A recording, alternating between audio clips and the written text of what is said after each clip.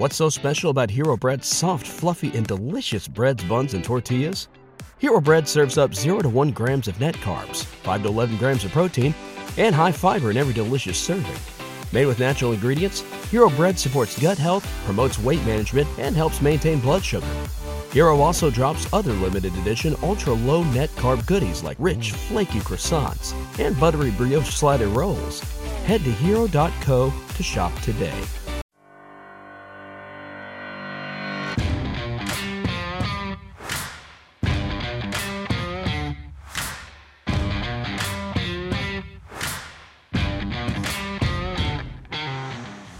Welcome to the Start Me Up podcast, which is part of the Demcast network. I'm Kimberly Johnson in D.C., and today my guest is Greg Olear. He's the author of Dirty Rubles, An Introduction to Trump Russia, and I know him from Twitter.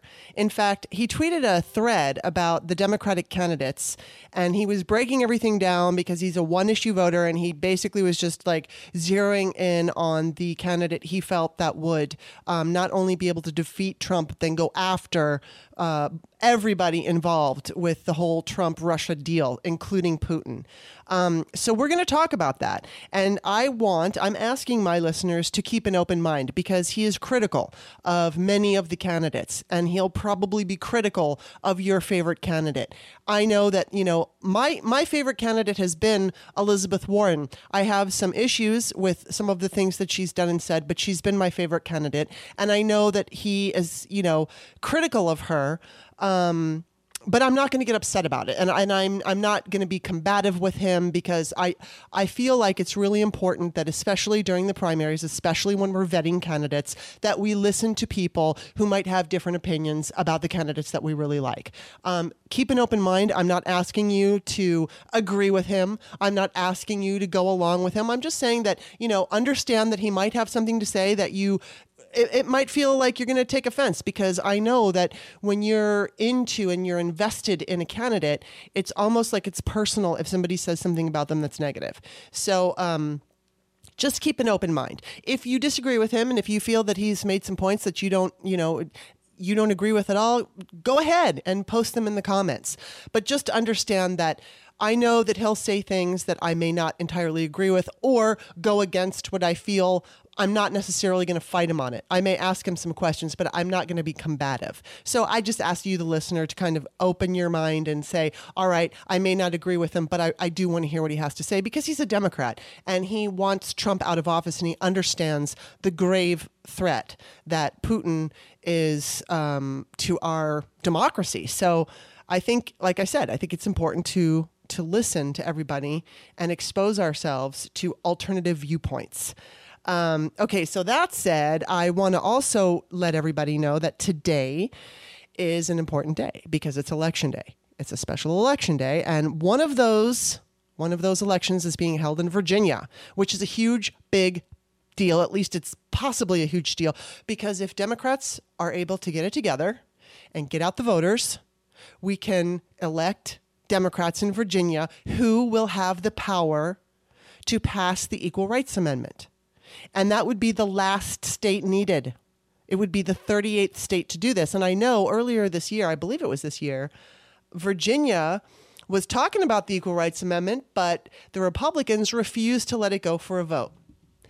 So now we have a whole new opportunity. And here's the deal. There was a deadline attached to the Equal Rights Amendment back in the 70s. It expired, I believe, in 82 or 83.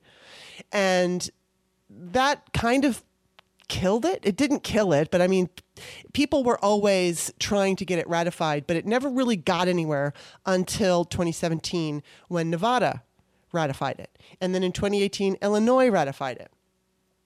That means there's only one state, which could be Virginia. And so if Virginia does it, then we have one last obstacle, which is that deadline. Now, it's going to be a legal battle. And Congress has the power to get rid of it or extend the deadline, as they did once before. So we're not going to see that with the current Congress. Another extremely important reason to vote.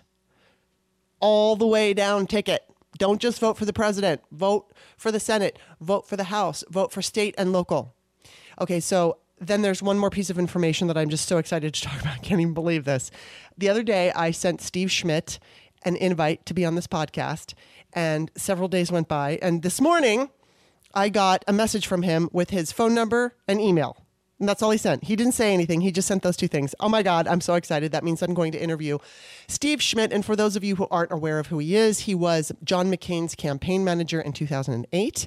And he was going to be the campaign manager for Howard Schultz, that guy, the independent who was going to, the CEO Starbucks guy, but he dropped out. And so Steve is usually on MSNBC, and he wasn't while he was doing the work for Schultz. Now he's back. So it's going to be fun talking to him. He used to be a Republican. Now he's an independent. I respect him, although I may not agree with every single thing he says. As far as Trump is concerned, I agree with every single thing he says, and he does have the best words. So I'm so excited that he's going to be on the show. Before we get started with the conversation with Greg, of course, I have to remind you that Start Me Up is a podcast that is supported by the listeners. I don't have corporate funding. I don't do any advertising right now. That means the show survives on patrons like you, people who are listening. So just consider becoming a patron for any dollar amount, $1 to $2. That's like getting me 4 lattes a year for the work that I do. So come on, you can do that, right? If you sign up for $5 a month, you get access to And Another Thing, which is a segment that I do for patrons only. After the free show, I do at least 2 a month with various co-hosts. So we're not going to be doing one today because today is a bonus show. But just, maybe take a listen to some of the shows. It's on the front page of Patreon. That's patreon.com/startmeup. I've interviewed a bunch of really cool people. Check out the front page, listen to some interviews, become a patron. And then the other thing that you can do is you can listen to the show on iTunes, Stitcher, and wherever podcasts are found. But keep in mind, and I'm going to be putting this in, I'm going to link the iTunes URL in the description of Patreon of this show, so you can go and become a subscriber on iTunes. It's free to you. And then also, please, please, please rate and give a positive review. I need them. Somebody just gave a rating, so that's awesome. I think it was a 5-star rating, so thank you to who did that. And then somebody also gave a favorable 5-star review a couple of weeks ago. So thank you for that. And of course, thank you to all my patrons. I'm going to have Frangela on tomorrow, comedy duo. If you're a Stephanie Miller listener, you know them, you love them. If you don't know them, you'll love them. They're so much fun. They're so high energy, and I can't wait to talk to them. Okay, so that's pretty much it. Don't forget, it's patreon.com/startmeup. All the tiers are there. You can pick $1, $2, $5, $3, $150, whatever you want. Just become a patron. All right, now my conversation with Greg Olear. Welcome, Greg. Hey, thanks so much for having me. Oh, well, I'm excited because I've followed you on Twitter. I love your tweets and your analysis, and especially you wrote that book, Dirty Rubles, An Introduction to Trump Russia. And I'm not sure if you are aware, but I used to live in Russia. I lived in Soviet Russia when I was 12 years old. So I have an understanding of what it's like to live in what I considered basically to be like a prison, like a police state prison, but I had privileges because I was an American. So I have a whole set of questions for you. But before we get started on those, tell us about your book, Dirty Rubles. Well, I wrote it. It came out in May of 2018, which feels like 75 years ago. I know. There's dog years and there's Trump years. Yeah. And crazy. And at the time, there was a lot of good reporting going on, and there was books being written, but they tended to be these dense, well-researched, well-reported tomes. And I wanted to have something that was quick and easy to read and presented just the overarching narrative, kind of a primer to what was going on, so that people could pretty easily get caught up to speed. Because I found that, there would be an article in the paper about Manafort. Manafort did this and this. And then 2 weeks would go by and there would be something about Flynn. And then in another section of the paper, there would be Don Jr. is getting divorced. And, how does all this stuff fit together? Yeah. Does it fit together? There wasn't any kind of overview. So I decided to provide that overview. Trump is such a train. He's like a locomotive, just powering down the tracks, and we kind of all keep up with him. Oh, he tweeted this. Oh, he did this today. What's going on now? And it's really, really important, I think, to stop every once in a while and look back and take in what has happened so far, and to kind of dig into the stuff that's already happened, because there's a lot of clues there. Yeah. And he doesn't want us to do that. That's one of the reasons why he keeps, throwing shit at the wall, is because he knows the media will pay attention to whatever crappy, ridiculous thing he says on Twitter, and won't go back and do the research into stuff that's already happened. So that was also one of my motivations, to try to really set up a primer and a guidebook and an introduction to what was happening. Right. Well, as I said, because I had the opportunity to live in Soviet Russia, again, I was 12. So I'm certainly no expert on communism or the Soviet mindset or lifestyle, but I experienced it. And so it was something that, A, I will never forget, and B, I thought of the night that Trump won. Hillary, or I should say won in quotations, Hillary warned us many, many, many times during the 2016 election that this, Vladimir Putin was doing what he was doing, and she had mentioned 17 different intelligence agencies had confirmed this. But at the time, I believe most of us we didn't understand what was happening. I mean, she brought it up, but because we didn't get it, even though I saw it in real time, I mean, I am no longer, but I was a Bernie supporter. And I did see that in these like Bernie groups, initially starting out all filled with love and let's just focus on how much we love Bernie, turned into these pits of hell that were anti-Hillary and just bullshit disinformation constantly coming down the feed. And even then, I didn't understand what was happening. I mean, I figured that it was part of the divide, and I figured that we were just getting nasty. I didn't realize that we were being egged on. And so when Trump won, and I mean, oh God, on that night, all of us are kind of triggered by that night. And I think about it, and what came to mind, especially when I really fully understood how Russia interfered, it struck me that, most Americans don't really understand the mindset of Vladimir Putin, because he's Soviet. I mean, the Soviet Union fell apart, but he was part of the KGB, and that's his mindset. And he scares me so much. And I'm just wondering, there's so much I want to get to, and I've kind of jumped around on my own little question list here, but I want to ask you about Putin. And it's my belief that I don't think the American news media really emphasizes the importance and the urgency of what Putin is doing to our country. And I'm just wondering, like, what's your take on that? Well, I think you're right. I mean, and this is also a narrative that's pushed by Trump and by people like Rand Paul, like, well, we need to engage with Putin. Putin's not so bad. Why is it bad that we're, having conversations with this guy? Isn't it great that we get along? Rand Paul has made a career of this, before Trump. And the truth is that people don't really realize what the situation is. I mean, Russia is, first of all, Putin, as you said, is an ex-KGB guy, and he runs the place accordingly. But Russia is also a mob state. I mean, when the Soviet Union collapsed, what happened was there was a huge power grab, and a handful of oligarchs controlled all of the natural resources and state assets, which they then monetized, and they strip mined the country for parts and took all of the money out of the country. So there's this weird partnership between kind of the political side of things, which is run by Putin, and the mob side of things, which is run by Semyon Mogilevich and others. And they work together kind of hand in glove, but it's such a corrupt system. And it's not what we think. Russia isn't a state in the way that Canada is a state or Germany is a state.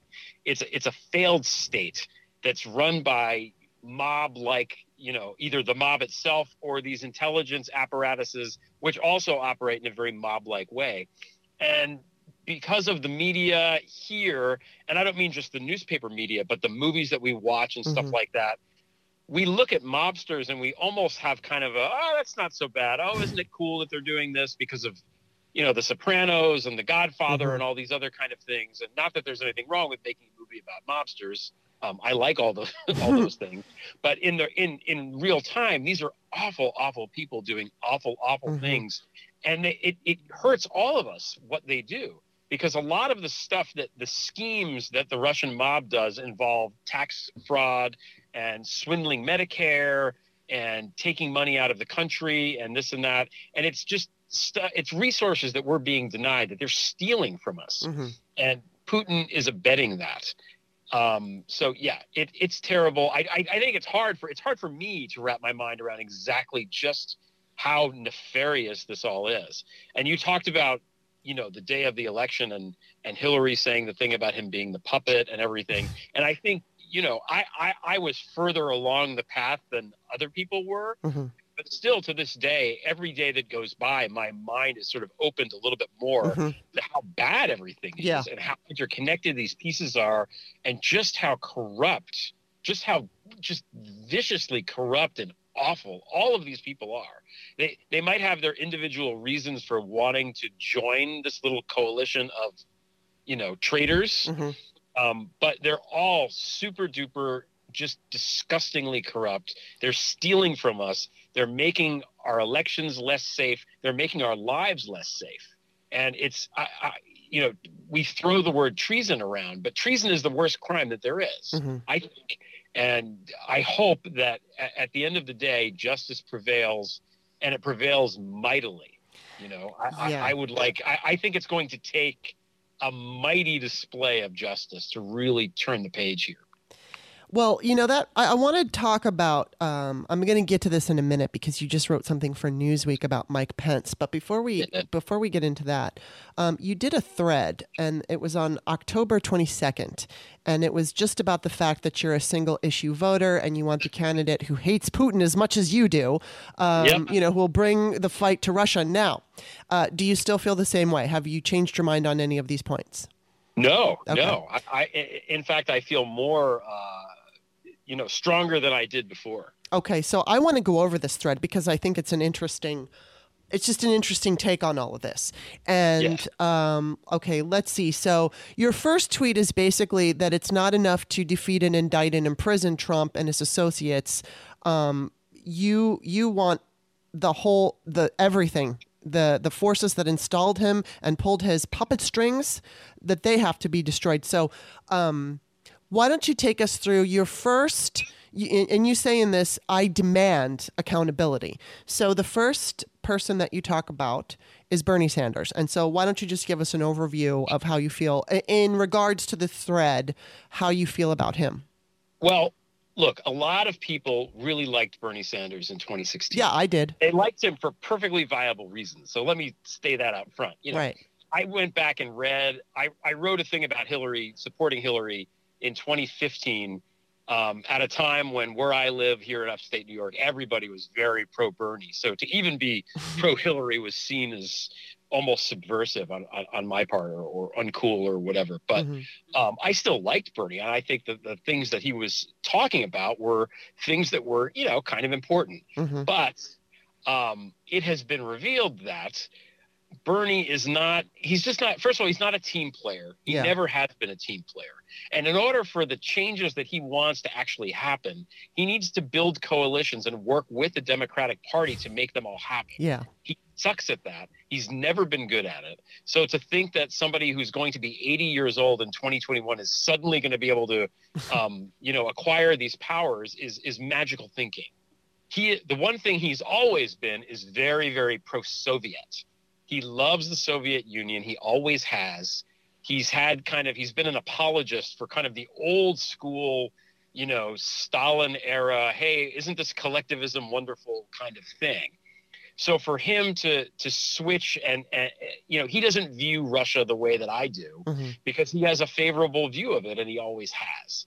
So I don't know what his actual motives are. I think he's a complete egomaniac. I think he probably really enjoyed all the attention, especially the attention from young people, especially the attention from young women. That would be my guess, given his, he's pretty misogynistic person.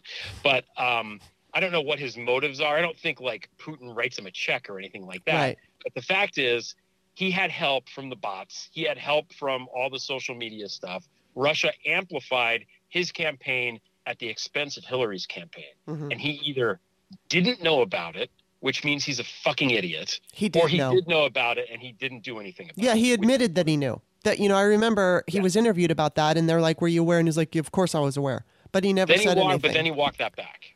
He did. I didn't hear. I don't remember that. So, and now what's he doing? I mean, the guy, he's going to be 80 really soon.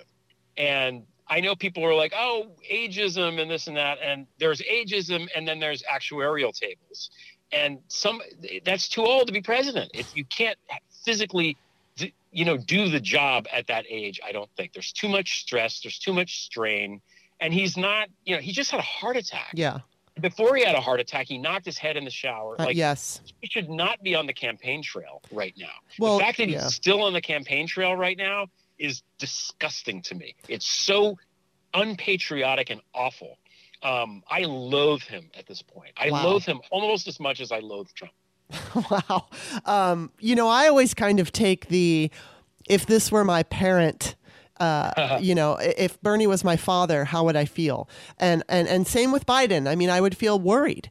I would feel concerned. Yeah. And and I'm not going to say that about Elizabeth Warren, even though she's 70 or will be 70 years old, only because of the energy level that she has. I will say Bernie kind of after his heart attack and during that last debate, he seemed to be quite strong, even stronger than he was in prior debates. But outside of that, I mean, I do understand the idea of, if this was my parent wanting to run for president, I would look at their, the way that they conduct themselves, the way they speak, and how much energy they have and what they're capable of doing. And if they've had heart attacks, if they've had, any kind of medical issues, and I would be concerned. So it's not an ageism thing. It's just the idea of, do I think that they can survive? Because as you said, it's an extremely stressful job. And, we want somebody in there that's going to be strong enough to go for the full 8 years. And, can Bernie or Biden do that? I'm not sure. Maybe, but I don't know. I don't think Biden can. But anyway, I'm skipping ahead. Okay, so there's your very strong opinion on Bernie Sanders. And now you said Tulsi is the Rand Paul of the Democratic Party. And then you also said she wraps her Putin sympathies in a veil of faux pacifism and talk of engagement. So talk about Tulsi, because I am certainly no fan of her. Okay, well, first of all, Tulsi grew up in a cult, an actual cult, and is still in the cult. And most of the people that are working on her campaign are part of the cult. Oh, I didn't know that. I knew she had grown up in one. No, she grew up in one, and all the people are still there. So she has not disavowed the cult leader. His name is Chris Butler. It's called the Science of Identity Foundation. That's the name of the cult. Mm-hmm. It's really creepy and weird. It's loosely affiliated with really the kind of right-wing Modi government in India somehow. I'm not sure exactly how, but she grew up that way. And that's why you look at her and she always seems a bit off when she talks. Mm-hmm. She looks like, there's something there. There's this glazed look on her face that I've never really understood. And that's why, because she grew up in a cult. And, I have great sympathy for her growing up in a cult. But the way to get over that is, first of all, you have to get out of the cult, which she's not done. Mm-hmm. And I don't want somebody like that running the country who's still in the thing, because who is she reporting to? It's crazy. And the fact that she parrots all the Putin talking points and stuff like that, meets with Assad of Syria. Mm-hmm. She's basically like Rand Paul. And the reason I say that is because Rand Paul likes to pretend he's a libertarian. And he'll say, well, we don't want war, man. War is bad. We're going to have peace all the time. And, you look at that on the surface and you're like, well, that's great, because, who the hell wants war? Nobody wants war. But he uses that as an excuse. And Tulsi does the same thing. She uses pacifism and pretending to just want to engage with everybody, no matter what, mm-hmm. as a cover to promote views that are basically Putin views. Whether Putin is telling her to do this, I don't know. Yeah. I have no idea. But the Russian bots are certainly amplifying mm-hmm. her message. God knows who's funding her. I have my doubts about that and mm-hmm. why she's even around in the race or being talked about at all.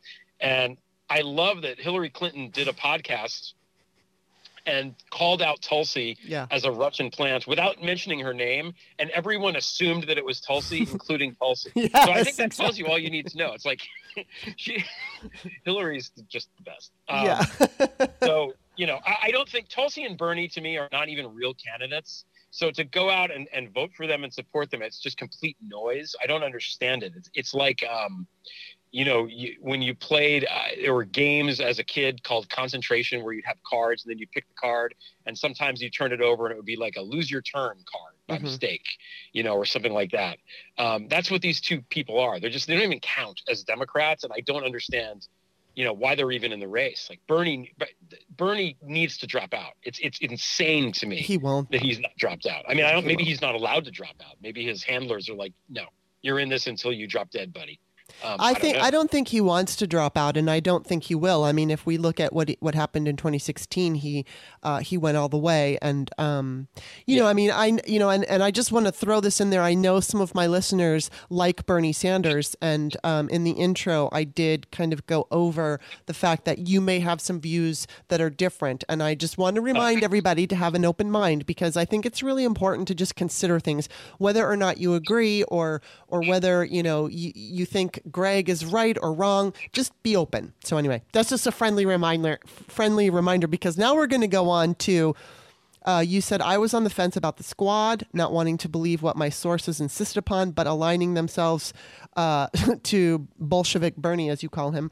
I'm now out on them. So basically, I just want to preface this, what you're about to say, with what I've been thinking about the squad, especially and particularly AOC, because she's the one that I have followed the most. And there's a few people that I really respect and admire on Twitter who have not liked her from the very beginning. And I've been afraid to kind of take a stance on her just because I'm not sure. I don't want to, I've been very impressed with the way she handles herself whenever, there's any kind of a hearing and she's questioning, when she's doing questioning, I think that she's done a great job. But at the same time, I know that there are people out there who don't trust her. I know she's, she came up from, I can't remember what organization, a grassroots organization that Bernie, had something to do with. Maybe you remember the name, but she was part of the whole revolution, the Bernie revolution. Maybe it's called Our Revolution. I don't know. Anyway, so it's you seem to not be on board with the squad, and I'm kind of like I've wanted to remain on the fence before I make up my mind about them. So, what is your opinion? Well, I don't like to tweet about it because if you tweet anything bad about AOC, they come after you hard. I know. And I think there's more pressing concerns to worry about than those guys actually. So I try to, steer clear. But again, Bernie to me is so clearly bad, that a bad actor, that to endorse him is madness in this day and age. It's complete madness. And maybe it works out okay because they're so reviled by kind of first, any Trumpy people, but probably moderate Republicans also look at them with horror. So the fact that they're aligning themselves with Bernie is just a wash, strategically. Maybe it's better that they go with Bernie and not with Kamala Harris or whoever. But I've heard rumors of these people as being mysteriously funded and not necessarily above board and looking to sow division and discord, which is a KGB, kind of thing.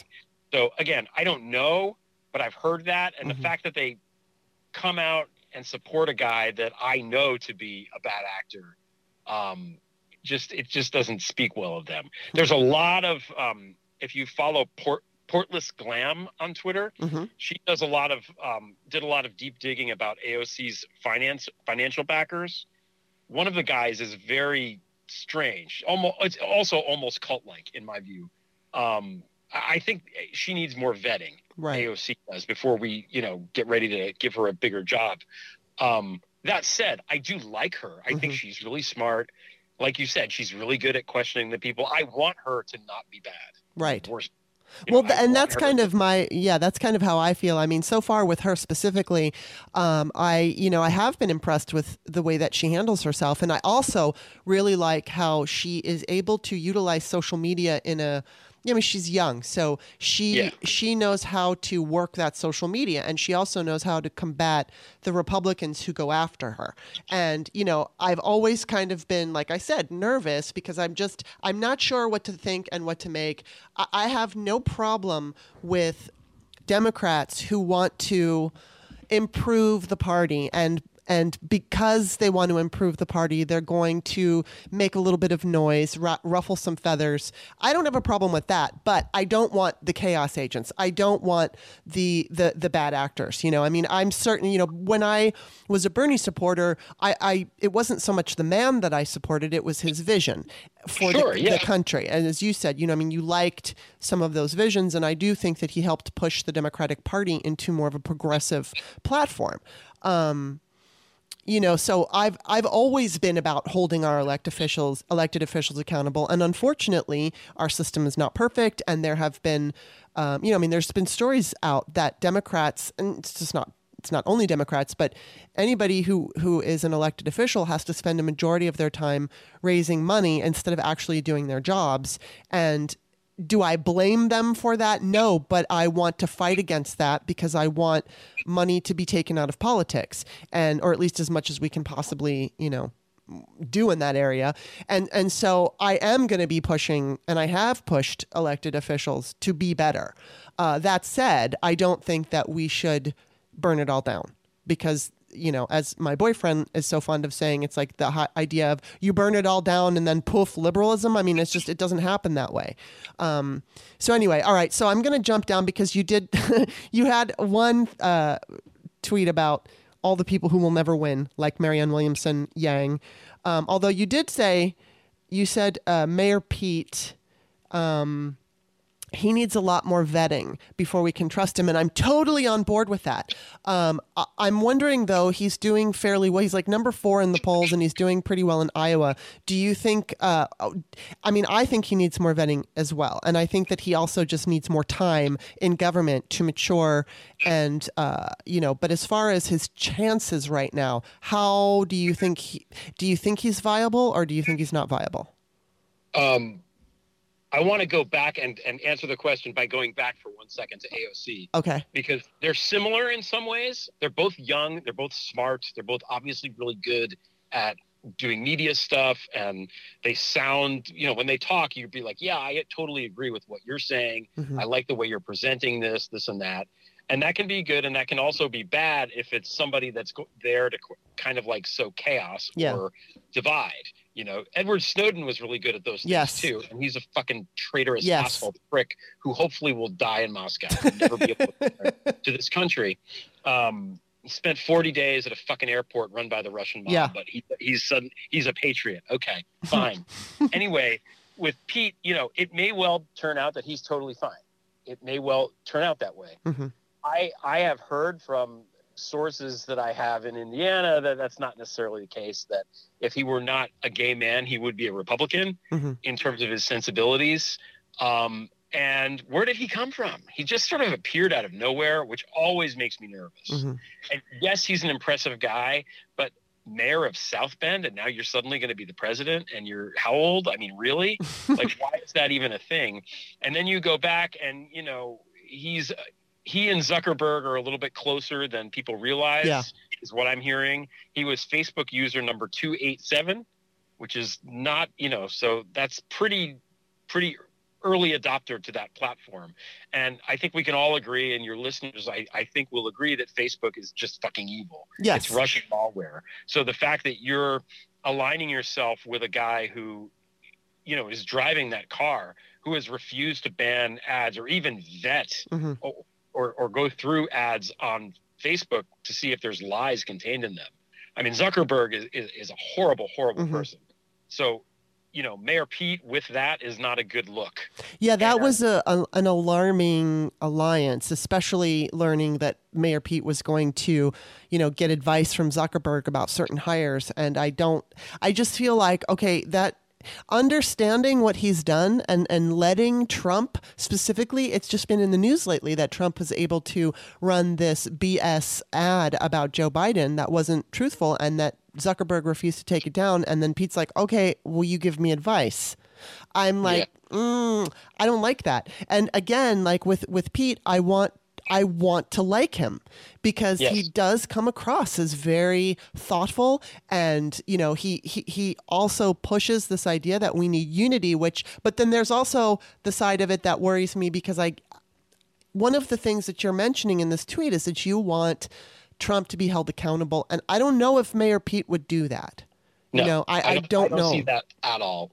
Also, just from a demographic standpoint, Mayor Pete is not popular with black voters. Right. I don't think that's going to change. The next president, if it's a Democrat, has to win the black vote resoundingly, or we're not going to win. Period. Full stop. Yes. So anybody that isn't polling well with black voters is, from a strategic standpoint, not somebody that we should be picking. Right. And Elizabeth Warren has that problem too. Yes. And I think it's going to get more and more pronounced as we move along. It's still very early in this process, but I don't trust the polls right now at all. I mean, I think it's very early. I'm very curious to see, once Iowa happens and the vote happens, how wrong the polls are, because I suspect that they're going to be enormously wrong. But what do I know? Okay, so let me ask you this, because you said that leaves me with the 5 viable candidates. I list them in order of preference, worst to first. So worst would be Elizabeth Warren, which, by the way, has been my number 1 pick. But I say that with the open mind that, I understand that this is, she needs to win over the black community. B, she needs to make people feel comfortable with her Medicare for All plan, which I don't see her doing. And C, she also needs to be able to handle criticism when either it's from Democrats or Republicans. And I've actually been quite surprised that she doesn't do that very well. And frankly, at the last debate, I expected the Democratic candidates were going to go after her because she was like the one to beat. And so when that happened and then went after her, her reaction was a little bit surprising to me, because if it were me, I would kind of look at those. I mean, they weren't necessarily attacks, but when they were going after her, if I were in her shoes, I would have kind of felt like it was a badge of honor. Like, okay, I am the one to beat. So I will not be offended. I will not react in a way that seems as if I'm upset by what they're saying, but in a way that shows that I've got the control here. And I did not see her do that. And she has been my number 1 pick. So, okay, that's enough about me. What's your deal with Elizabeth Warren? I've been very impressed with her campaign, for one thing. I wasn't a big fan of hers before. She's run a very good campaign. No question about that. The energy and everything, this and that. Again, her demographics are a problem. She has a problem with black voters, from what I understand. And it's not something that she's been doing a very good job at redressing. She is so focused on the Medicare stuff. And look, we all want that. We all want universal health care in some way to be manageable and all that stuff. But to me, this election needs to be a referendum about Trump. That's what it is. That's what we're voting for. To argue about arcane healthcare points in a debate 2 years before the election, to me is just, I don't know why we're doing that. Like, they don't even want us to have healthcare. We do. Next question. Let's move on. Yeah.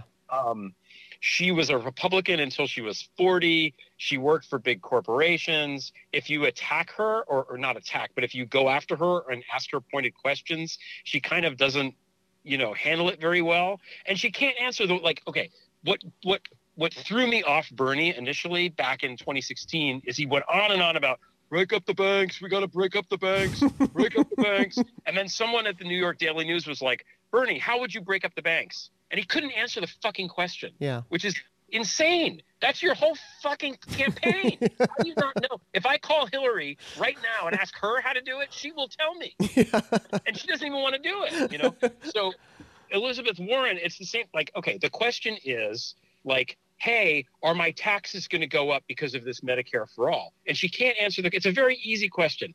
The answer is, it's a math problem. Will you pay more in taxes? Yes. Will you pay less in healthcare costs? Yes. And the amount of savings will be more. That's it. That's the answer to the question. I don't understand why she can't fucking answer it. It's not hard. It's Right. not complicated. It's a fucking math I problem. think that And she, how many people are working for her can't figure this out? well, I mean, she did come out with her plan, which kind of said that, except that it was not stated succinctly, just as you did. And I feel the same way, but and I wonder if the fear is that they're going to, the Republicans, if the campaign feels that they're going to use that as a talking point, yes, your taxes are going to go up, and they're not going to focus on the rest of it. And then, but my take on this is it doesn't matter what you fucking say. The Republicans are going to twist it and make it sound bad. So just tell the truth and let the voters decide how they feel about it instead of worrying about what the Republicans are going to say, because they're always going to lie and they're always going to twist the truth.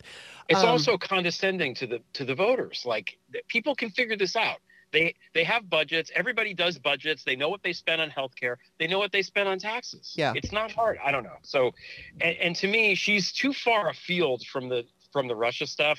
She's too close to Bernie, who again is in my mind might as well be, have his campaign office right in the Kremlin.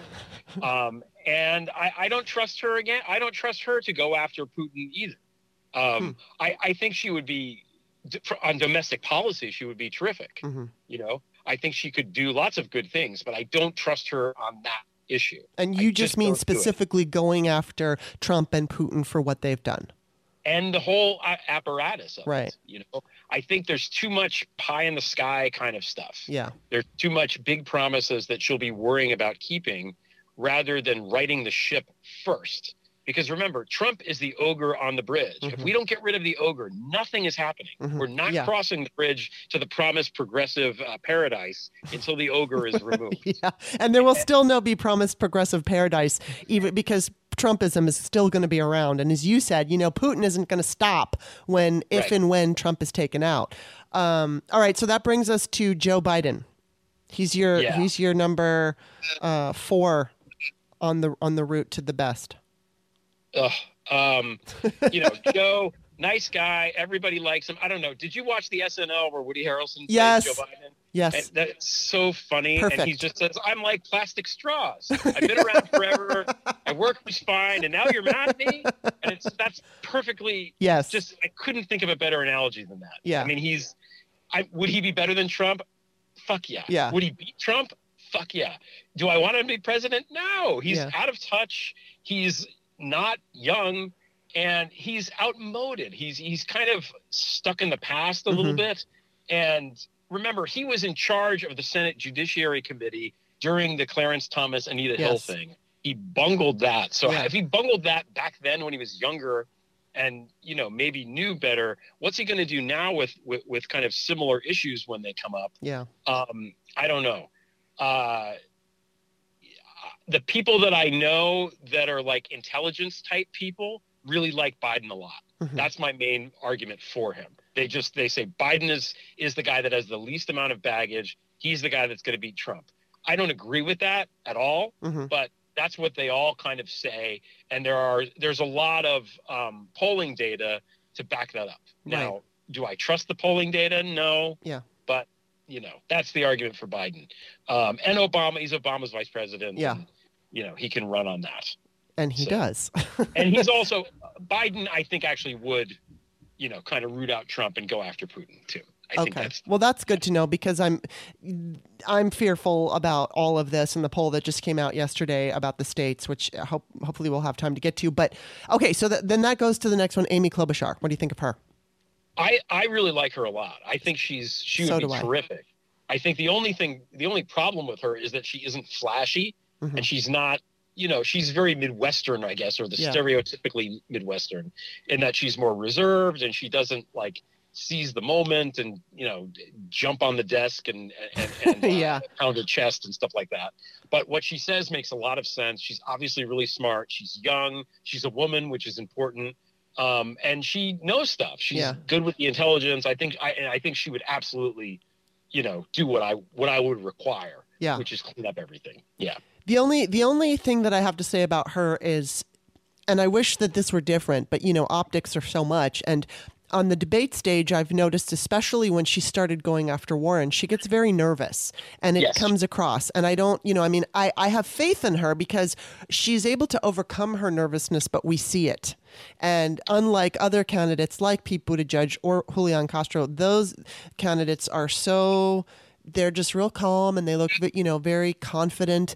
And I believe Klobuchar is confident, but I think it's, like I said, it's the optics thing where you can see her nervousness, and I don't know that that's going to help her. I absolutely don't think that it would have any negative effect on how she would be how she would govern. I just think that it doesn't look good, and I don't, and clearly she's low in the polls. So there's that. And then, okay, next one is Julian Castro. Well, I think he's a really nice. He checks a lot of boxes. Yeah, he's young. He's not a white guy. He has major government experience. He is really smart. He's not afraid to take on people. He's polished, and he's progressive. He's not a middle of the road kind of guy. And I think he really is inspirational. And he represents a large portion of the country. In a way that historically has not had that kind of representation in the highest of offices. So, would I trust him? Yeah, I would.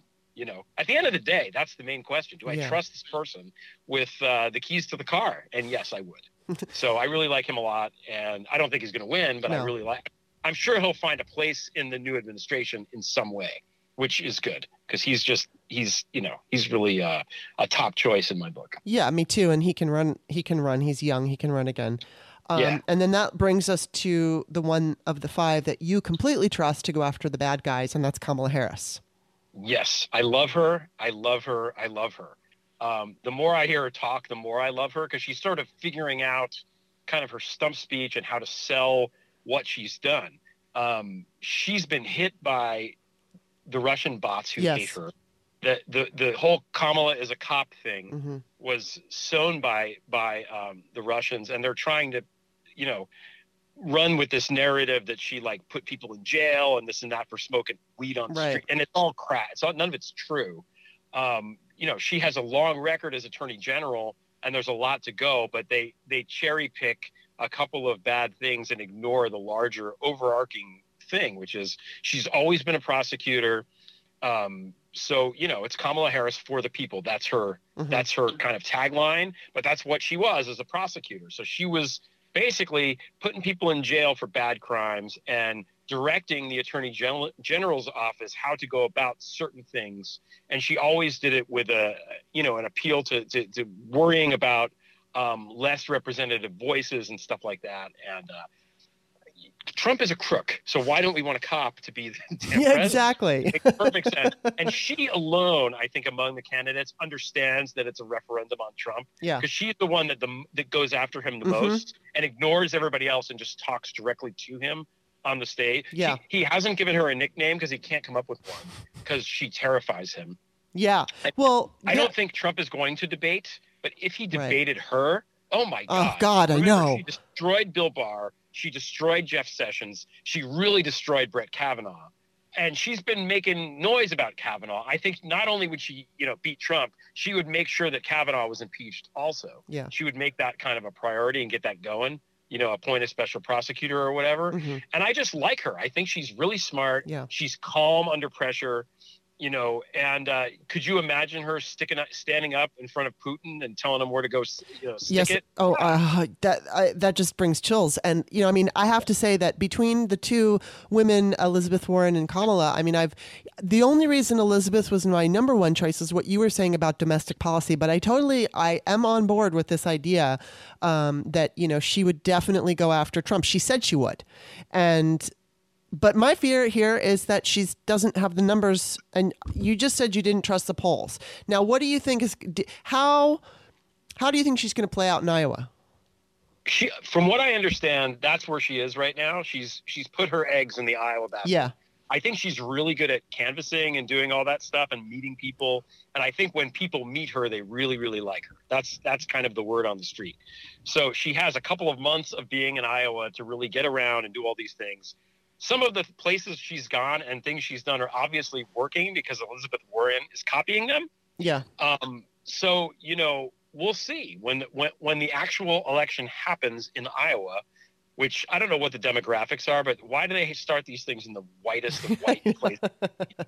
Well, one of the things. Go ahead. Go ahead. If she does decently in Iowa or exceeds expectations, then she's going to go into South Carolina, and I think she's going to win South Carolina.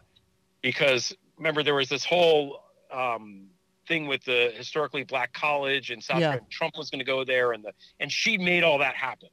And I think the voters there know that, and it's important. And I think they're going to turn out for her. And I think so. By the time the first three things are over, everyone's going to say, "Oh my God, Kamala has a lot more support than we realized." And then from there, who knows what will happen? But well, I mean, I'm going to trend up. I will say for sure that, I mean, as an Elizabeth Warren supporter, I'm worried about how she's going to be playing. I mean, for all I know, she could do a good job, and but I don't know. I love her, but I'm losing confidence in her ability to keep that front runner status and really do so with gusto. And I do understand what your point about. You're afraid that she wouldn't go after Putin and she wouldn't go after Trump. So, I mean, and I don't know what would happen because she hasn't really talked about that. Her, like you said, she focuses primarily on healthcare, or at least that, and during the debates, that's what she talks about a lot. And then her Medicare for All plan is like her big thing. I mean, she's also talked about universal child care, but I think the healthcare is a big deal because people are afraid of what she's proposing. And she proposes it in a way that I think it's a little bit more emphasis than even Bernie has put on it because she's gotten so much resistance, or at least, you've got the Never Trumpers like Tom Nichols and that whole crowd who are completely not happy with what she's saying. And so, they haven't necessarily been after Bernie in the same way. So we'll see. But now that brings me to the New York Times article that mentioned, and I can't remember which poll it was, but it was the state poll that shows, with Michigan, where Biden is even with Trump, but then Biden is up in Pennsylvania, Wisconsin, Florida, Arizona, and then North Carolina, Trump is up by 2. Then it takes us to Sanders, who's up by 2 in Michigan. He's up in Pennsylvania and Wisconsin, but then Trump is up in Florida, Arizona, and North Carolina. And then with Warren, Trump is either over her by more, like plus 6 in Michigan, even in Pennsylvania, even in Wisconsin, up by 4 in Florida. And then Warren is up by 2 in Arizona, and Trump is up by 3. So these are the 3 front runners right now, with the polling that you don't completely trust. But this freaks me out. It's so early. I know it is. I know it is. Like, at the end of the first quarter, the Houston Rockets are down by 12 to the Knicks. I don't know if they're going to pull it out. I know. It's so early. Most people, not many, most people are not paying attention at all. Well, you're right. At all. I think it's today is election day as we're recording this. So we are 1 year away from the actual election, which is a long time. You're going to have, just for the Trump numbers, you're going to have now months of open hearings on several different fronts in which Trump's abject criminality is going to be so manifestly evident that every sentient human in this country will see it for what it is. And the only people who won't are the cultists. Some very small percentage of his supporters. Everybody else is going to be aghast at how awful it actually is. Yeah. And so any poll that's happening now, what does that even mean? It's like, it's like a football game where, the poll says this. Oh, really? But your quarterback just broke his neck, and now you have to run with a different quarterback. When they do that, like if two teams are playing, if the Chiefs are playing the Rams and then Patrick Mahomes gets hurt, they take it off the board. They don't even give odds for a game like that because the injury to the quarterback changes everything so drastically that nobody wants to bet on it. And I feel like this impeachment thing is like that for Trump. I mean, it's going to be so bad for him. It's almost impossible to foresee just how bad the numbers are going to get. Okay, so let me just play devil's advocate here. I know that everybody was like waiting for the Mueller report, and everybody acted like the Mueller report was going to save the day. And then Bill Barr came and gave his little bullshit, press conference about it. And unfortunately, the media even accepted his take on it, which tainted the report. Yes. And it wasn't just with his base. It was with everybody. And that's my concern about this impeachment inquiry and how it's going to play out. Like, okay, we're going to have all these people come up and we're going to hear it. Now, the difference is in the Mueller report that A, it was 400 and some pages. B, the introduction to it by Bill Barr was played down so much. But still, there was so much evidence in the Mueller report of obstruction. There was so much evidence that Trump just fucked us over, but even the media played it down. And so, okay, now we're going to see live public testimony with, career White House staffers and people in the intelligence community and people who have been trusted. But, I mean, obviously there's going to be the Trump spin. And yes, his cult is going to take him at his word and just go with him no matter what he does. But the press is really, I have a major problem with the American news media right now because I don't think, in some cases, they're doing a fantastic job. I specifically like Lawrence O'Donnell and Rachel Maddow. They talk about things that other news organizations and pundits and journalists and anchors are not, but they're not putting the emphasis on the fact that we are being attacked by Russia every single day, and they're using cyber warfare against us, and the Trump administration is not only failing to do anything about it, they're refusing to do anything about it and taking Putin at his word when he said he didn't, interfere in 2016. So that's kind of my fear, is that we're going to go through this. And this is, like I said, this is like my doom opinion, which my mother calls me the crack of doom for good reason, because I worry. But it's like I'm concerned that we're going to go through it, and there's going to be this Republican spin that even the news media is going to pick up on. Do you think that tell me that I'm wrong?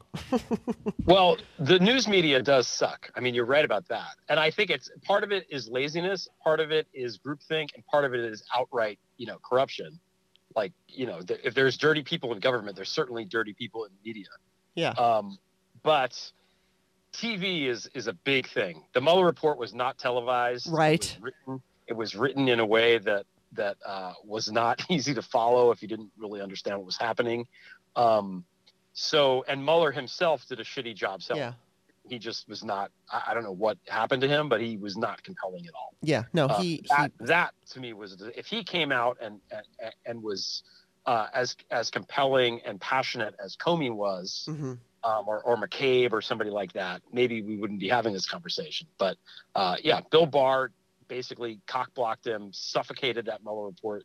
But now, first of all, you have everybody on TV.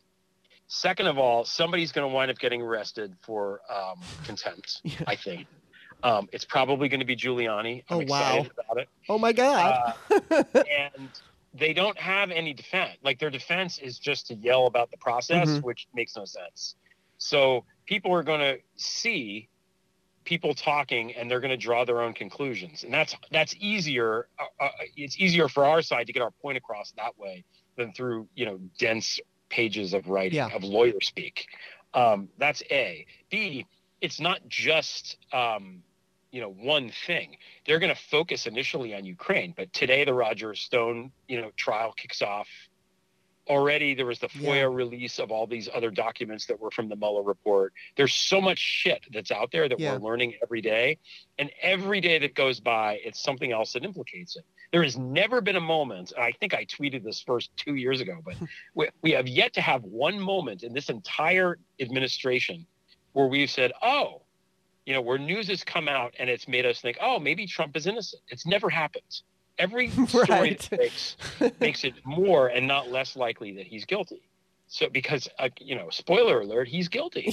So, he was freaking born guilty. Yeah. And I think, to me, it isn't about is the impeachment going to slow down or this or that? What I'm afraid of, my doomsday scenario is different than yours. If I'm Mitch McConnell, I look at this and I think, okay, Trump is fucked, and Pence is probably also fucked, because and I wrote about this in my Newsweek piece, if we're going to impeach Trump for what he did with Ukraine, Pence also kind of did the same thing. Yeah. So you can't have you can't impeach one and leave the other guy behind. So the play for them is to have Pence resign and install somebody who is a Republican, not affiliated with all these assholes like Romney or John Kasich or Nikki Haley. That's the one who really scares me. Yeah, me too. Then they can just impeach Trump really fast and get him out of there. And then the new president will have 9 months to be president and run in 2020. That's what they should do. I mean, strategically, it's a no-brainer, and I don't understand why they haven't done it yet. I don't know if it's inertia or because most of them, I mean, a lot of them are actually kind of dumb. McCarthy and Jim Jordan. These are not smart guys. I'm not really sure why it hasn't happened yet. I don't know if they're waiting just a little longer to see just how much shit there's going to be or what. But, if Pence becomes president, they can go after him too, and they should. So that's my doomsday scenario. I don't see a scenario in which Trump emerges from all the impeachment hearings and then wins re-election. Unless, the Russians go in and hack the machines and the voters, it's like, oh, he got 90% of the vote or whatever. Right. Well, barring that, I don't think there's any way that people will go vote for the guy. People are tired of him. Just people that don't like politics are sick to death of him. Yeah, because he's just never ending. He's just throwing this chaos into our public discourse all the time. Let me ask you, as far as Pence is concerned, though, you had mentioned something on your thread about you didn't know if Trump would be there and we'd be running against Haley. But do you really think that it would happen where they would get rid of Donald Trump and then they would also get rid of Mike Pence? I mean, do you really see that as a realistic possibility? Yeah. I mean, because Pence is dirty. I mean, there's no way. He either knows what's going on and is complicit, or he doesn't know what's going on and he's a fucking idiot. So either way, it's bad. And then, okay, so now as far as Trump is concerned, there's the debate. People say, oh, he would never resign. There's also rumors, and, I know somebody who works in Washington. I know a Republican operative who's digging up dirt on Democrats, which in my opinion is helping the Russians, but whatever. I know this person personally. And I saw them over the summer, and there was a rumor about, I think it was, I can't remember exactly what the deal was, but I think Trump was kind of like grooming Ivanka to either replace him, like to convince, like the idea could possibly be that he would try to convince the RNC to either make her vice president. And, then I guess in 2021, he could just step down and she would become president. I don't know. There's like some kind of rumor that he may not be here. There's also rumors on the internet that he would step down by March. But the debate is that he would never resign. And I kind of look at it like this. I think that he's got to answer to Putin and he's got to answer to McConnell. And if he were to ever leave, it would be because McConnell decided he would leave. And then it just does become, who does he pay attention to more? And then that brings me to, is McConnell also either compromised or so? I mean, McConnell got money from Russia. So how much influence does Vladimir Putin have and the Kremlin have on Mitch McConnell? Is there blackmail material? So, I mean, do you have a thought on this? Because I don't even know what to make of it. I think he's going to resign. I've thought he's going to resign from the get-go. And the reason why is because we have 70 years of evidence to support the fact that when Trump gets in something that gives him a hard time, he runs away and goes home. He always does that. The art of the deal is a myth. He's a terrible deal maker. As soon as stuff doesn't go his way, he takes his ball and goes home. That's always what he does. But what about the federal investigations? I mean, would he get a pardon? No, he's not going to emerge from this unscathed. Now, to the Ivanka point that you made, Trump filed paperwork earlier this week to change his state of residence from New York to Florida. So to me, that read as, oh, maybe he wants to install Ivanka. because you can't have a president and vice president who live in the same state, right? So one of them would have to move. Oh, that I didn't even think of that. Yeah, that's the first thing I thought of. But the thing of it is, just because he does that doesn't mean that that's where it's going. Right. If he nominates a vice president, if Pence resigns and he nominates a new vice president, excuse me, the Senate and the House must confirm the new VP. So the House is not confirming Ivanka or any other fucking batshit person. So forget about that. Could he kick Pence off the ticket and then run her in 2020? That's really dicey. Yeah. Because you have months then of then he would be president from, Pence would be vice president during the campaign process in which he was not going to be vice president anymore. What's he going to do? Yeah. He's going to be loyal to Trump. The only reason he's loyal to Trump, presumably, is because he would like to be president one day. So if Trump is going to fuck him over that royally, I don't think he's going to play ball. So I think that it has to do with the narrative. And Trump has controlled the narrative largely for most of the last 3 years. Mm-hmm. He's dictated what we cover, when we cover it, what we talk about. Even when the Mueller report came out, they managed to control how it was released, when it was released, i.e. in the middle of this. I was literally on vacation at the shore. Mm-hmm. When it came out. It was like right before Easter, like it wasn't a great timing thing. Yeah. And, by design, once he is impeached, he loses the control of the narrative. Right now already, Pelosi and Schiff have started to claim the narrative. They've started to. Well, yeah, the whistleblower, I think, changed. I think the whistleblower helped make Trump feel kind of scattered. And then, as you said, Pelosi and Schiff have definitely, which brings me to my last question. And I'm going to just say this, like, there are, GOP strategists like Rick Wilson, and he often screams at the Democrats because he doesn't feel that they're being aggressive enough. My take on that is that I think Democrats need to be very careful and strategic, because if we behave like the Republicans that got us into this mess, then we lose everything. But, I know that people disagree with me all the time, but I want to add that just the other night, Robert Costa from the Washington Post, who, by the way, I absolutely adore Robert Costa, he said that House Republicans told him that Nancy Pelosi is being very strategic and basically thwarting their efforts to muck up the impeachment process, which tells me, or at least makes me believe, that these scolds from Rick Wilson are not. I don't think that's the way we need to go. I mean, I think that the Democrats so far have handled themselves well, but how do you think they're doing with the impeachment inquiry? I love Pelosi. I've always been Team Pelosi, and I don't understand why anybody thinks that she's not up for this. She's handled him beautifully and better than anybody else has in the last 3 years. She knows exactly how to handle Trump. Trump is fucking terrified of her and should be. So you have to remember, if Trump and Pence are both gone and are both being impeached at the same time, Pelosi becomes president, right? Yeah. She knows this. She's not unaware of this, and she does not want that outcome, I don't think. And I think he has to be careful, because people will then say, well, you're only doing this because you're power hungry. Yeah. She had to take her time. It was frustrating as hell. Yeah. We had to, kind of voice our, please impeach him, please, please, please. Mm-hmm. But she had to do it the way that she did it. I agree. Not too eager. And I think that was the right move. When you have like AOC and these people trying to find a new speaker, that's another reason to not trust AOC, by the way. Mm-hmm.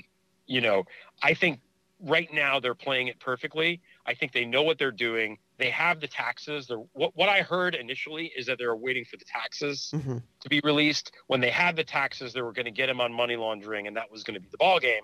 And that was going to be the thing that was the bulk of the impeachment. Mm-hmm. Then the whistleblower thing happened, and that accelerated the process. Yeah, and it added something that I'm wondering if I know that people would care about money laundering, but if we have, more than one huge bombshell, I think it's just only going to help our cause and hurt him.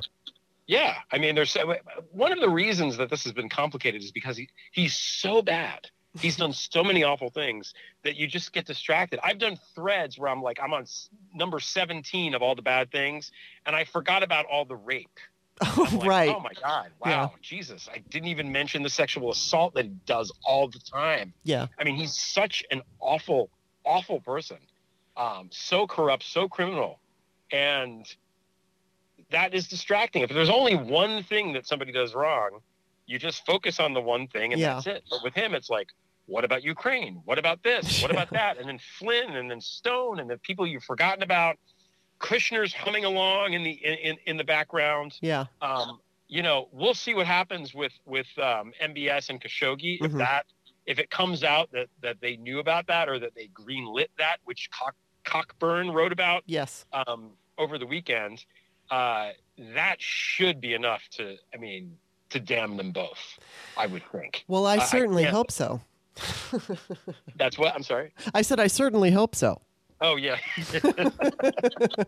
I mean, you never know. Yeah, no, you never know. And I'll go back real quick to that poll with the states and everything. And as much as you're absolutely right, we are a year out, and there's so much that's going to happen with the public testimony and all of that. And God only knows what crazy shit Trump's going to do in the meantime. How chaotic he'll be. I don't know if he's going to. He's threatened that he may shut down the government, or at least said that he might. Over this impeachment. That's, I think, only going to add to people getting frustrated with him. But I feel a little bit more hopeful talking to you. And like I said, I've always liked Kamala Harris, and I always felt like and I agree with you too, that I don't think he's going to debate. I think he'll chicken out of the debates. But if they had the opportunity to debate, which I actually think whoever the nominee is should just stand on a stage alone. And, take all the questions. And and goad him. Just be like, where's Trump? Yeah. What a wimp. What a coward. Yeah, Kamala exactly. Calling Trump a coward would be amazing. Yes, that would just be so freaking awesome. And I really would like to see Kamala Harris in that position. And so I'm not exactly sure if my number one choice is going to be, remaining. It's going to be Elizabeth Warren if I'm going to switch over to Kamala. I do want to watch Iowa. Iowa is huge. So, as I said, talking to you, I feel a little bit more hopeful. Sometimes I try very hard to not get wrapped up in the poll of the day. But last night I kind of freaked out. Just because, I feel like we all thought things were going to go a certain way in 2016, and then look what happened. And I don't think that they went. I know that a huge reason Trump was elected was because of all the years of Fox News and toxic right-wing radio, and so much of the country has been brainwashed into this mindset. And then here comes this perfect storm of Russian interference, gerrymandering, suppression, brainwashed individuals, all of it. And then here we've got Trump. So, in this, but in this coming election, we've got the Democrats are fighting against a formed cult. I don't believe they're going to grow, but I think they're kind of a little bit more steady than they were when Trump was elected, because now they've been emboldened and empowered. And so the Democrats have to figure out the ground game in order to get Trump out of office, because it's got to be about flooding the polls. It's got to be, because we're fighting a cult. It's not just that we're fighting the GOP and the normal dirty tricks and, and the gerrymandering. I mean, we've got the gerrymandering and stuff. We're used to that.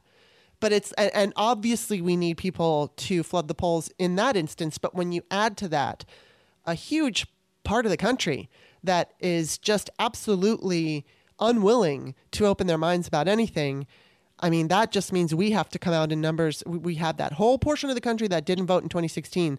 That's who Democrats need to focus on, and I certainly hope that they are, because I tend to get nervous. You have to remember, I mean, if you look back at 2016, you said perfect storm, and that's exactly right. You have a candidate. Trump was given billions of dollars of free airtime. Yeah. Everybody was sort of amused by him. The news coverage of him they did not investigate him at all. They treated him like a joke until it was too late. Yeah. So there was the story in the New York Times, FBI sees no clear, relationship between Trump and Russia. That was on Halloween. So like a few days before the election day, that made it seem like the Russia thing was a hoax when it was not. Mm-hmm. You had the Comey letter. Yeah. You had Hillary being the subject of, 35 years of an op to make people hate her for no good reason. You had the fact that she would have been the first woman president. So you have baked in misogyny. Mm-hmm. You have the fact that people perceived her as being Obama's guy. So you had this, and baked in racism, because as a response to 8 years of living with President Obama, Mm-hmm. a sizable percentage of the electorate wanted to stick it to the thing and gravitated to Trump because of that. Mm-hmm. You had the Russians fucking cheating, and still Hillary won by 2.8 million votes. Right. She got more votes than any white man ever.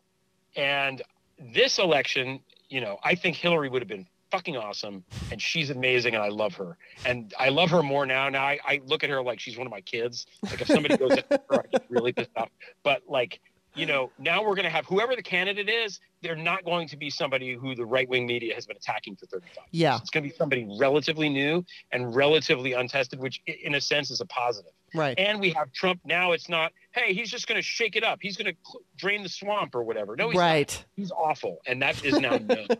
So you have all of those forces. You're going to have voter turnout. You're Mm-hmm. going to have, the media is probably going to do a better job. A lot of his people that helped him are going to be in prison by then. And we're going to be watchful of the Russians, kind of attacking us. My understanding is that the intelligence communities and the sort of secret agencies that we don't know that much about are monitoring all of this shit and are making it happen. I heard that Obama basically shut down the Russian ability to even go on the internet during election day in Really? 2016. I don't know if that's true, but I heard it. He was just like, you know what? You're not doing fucking shit today. Fuck you. Shut it all down. And we can do that. We have the power to do a lot of things if we have to. And that's it. Yes, we need to vote. Yes, we need to get people to the polls. But I said this before, and I'll say it again. If the Republic is going to fall, it is not going to be because of that fucking guy. And I believe that, and I'll believe it to my dying day. And that's, I remain hopeful. I mean, I just do. I just think I have trust and faith in my fellow Americans not to be fooled again by this fucking criminal.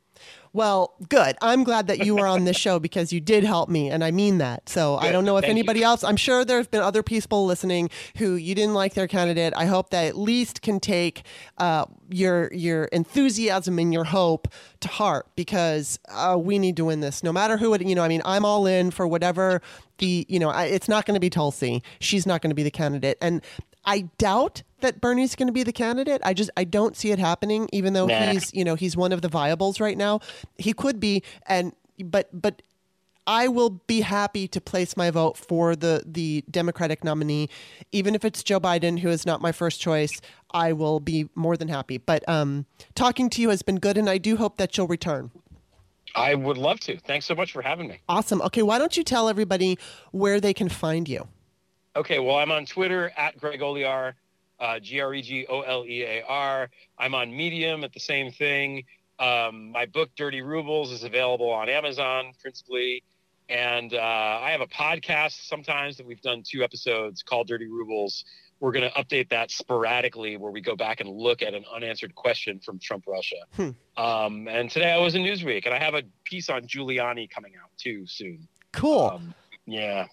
I look forward to that. He's bad. Yes, he is. All right. Well, I'm going to link your website and your Twitter into the description of the Patreon, the description of the show. So thank you for coming on. It was great talking to you. Thank you. Have a good one. You too. Well, that was an interesting chat, wouldn't you say? It's tough for me because, as I have repeated on this show and others, Warren is my favorite candidate. And, she's my favorite candidate because I absolutely think that she has wonderful plans, and she has, plans to execute them. And then I wonder now, I wonder what Greg just said. Would she go after Putin? Would she go after Donald Trump?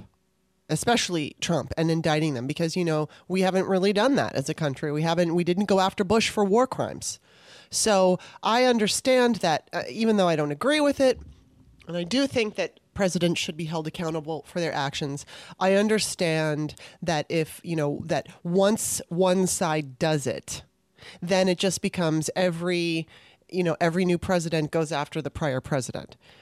But we're in a whole new ballgame here. Now we're with Republicans. They're going to go after us no matter what we do. And Trump is a real criminal. and he needs to go to jail. I don't believe that he will. I don't believe that he'll suffer those consequences. But somebody like Kamala Harris would go after him. And as Greg said, the polling is there that Joe Biden would do it. You know, I mean, this is such a difficult decision because I have my favorite candidate for who I think is going to be the best president, and that's Elizabeth Warren. But then if you take into account that, you know, part of what is not just important to, you know, obviously we need to beat Trump, but it's not just about beating him. It's about punitive action for his behavior, for his criminal behavior. There should be some consequence to that. And it's like, it worries me that, you know, we may get a candidate who could win the nomination who is not going to focus on putting Trump in jail and going after and handling Putin and all of them. I'm not going to jump the gun. Elizabeth Warren is still my favorite as far as her policies, but I'm just going to keep my mind open. And I imagine there's Bernie supporters out there who do not like what he said, but I can't entirely disagree with him because I was upset when I learned that, you know, Bernie, that he didn't think Russia was as important as it is. And I mean, Greg had mentioned that he likes the Soviet kind of way of life, which I find out. I mean, I remember there was a video that came out not too long ago where he was shirtless and sitting with a bunch of Soviet Russians singing. Now, you know, I mean, I lived in Soviet Russia and my dad was friendly with some Soviet Russians just because, and they weren't Soviet in that they were military government Soviets. They were just they were Russians living in Soviet Russia. And, my father and my stepmother had friends that were Russian. And so it's not that I think the Russians are the enemy. And I don't think that, I don't know that Bernie, I don't really know too much about his feelings about Soviet Russia. It was kind of, I remember when that video came out and it was very favorable. I do remember some things that he said that were favorable about Russia. I don't know enough about it to have a decision on that, but I do know that I didn't like the fact that he thought Russia was a distraction, because I think it's one of the most important things that's happened in our country, that we were attacked by Russia, and to poo-poo it and to act as if it's not an issue just because voters don't care about it. Voters don't even know, voters don't even know about it. You know, the news media is not being responsible in informing viewers that we are currently being attacked. And so, of course, it's not important to them because they don't even realize it's happening. So anyway, that said, I will vote blue no matter who, so don't scream at me. The open mind thing. Give me your comments. I want to hear them. Follow me on Twitter at Author Kimberly. You can read my books on Amazon, Kimberly A. Johnson, and that's Kimberley. All right, we will see you tomorrow with Frangela.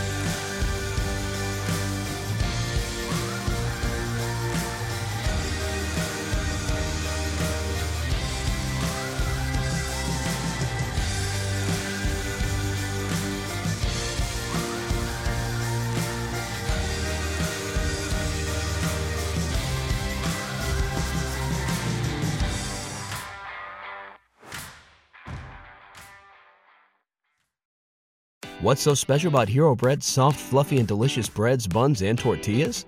These ultra-low net-carb baked goods contain zero sugar, fewer calories, and more protein than the leading brands, and are high in fiber to support gut health. Shop now at Hero.co.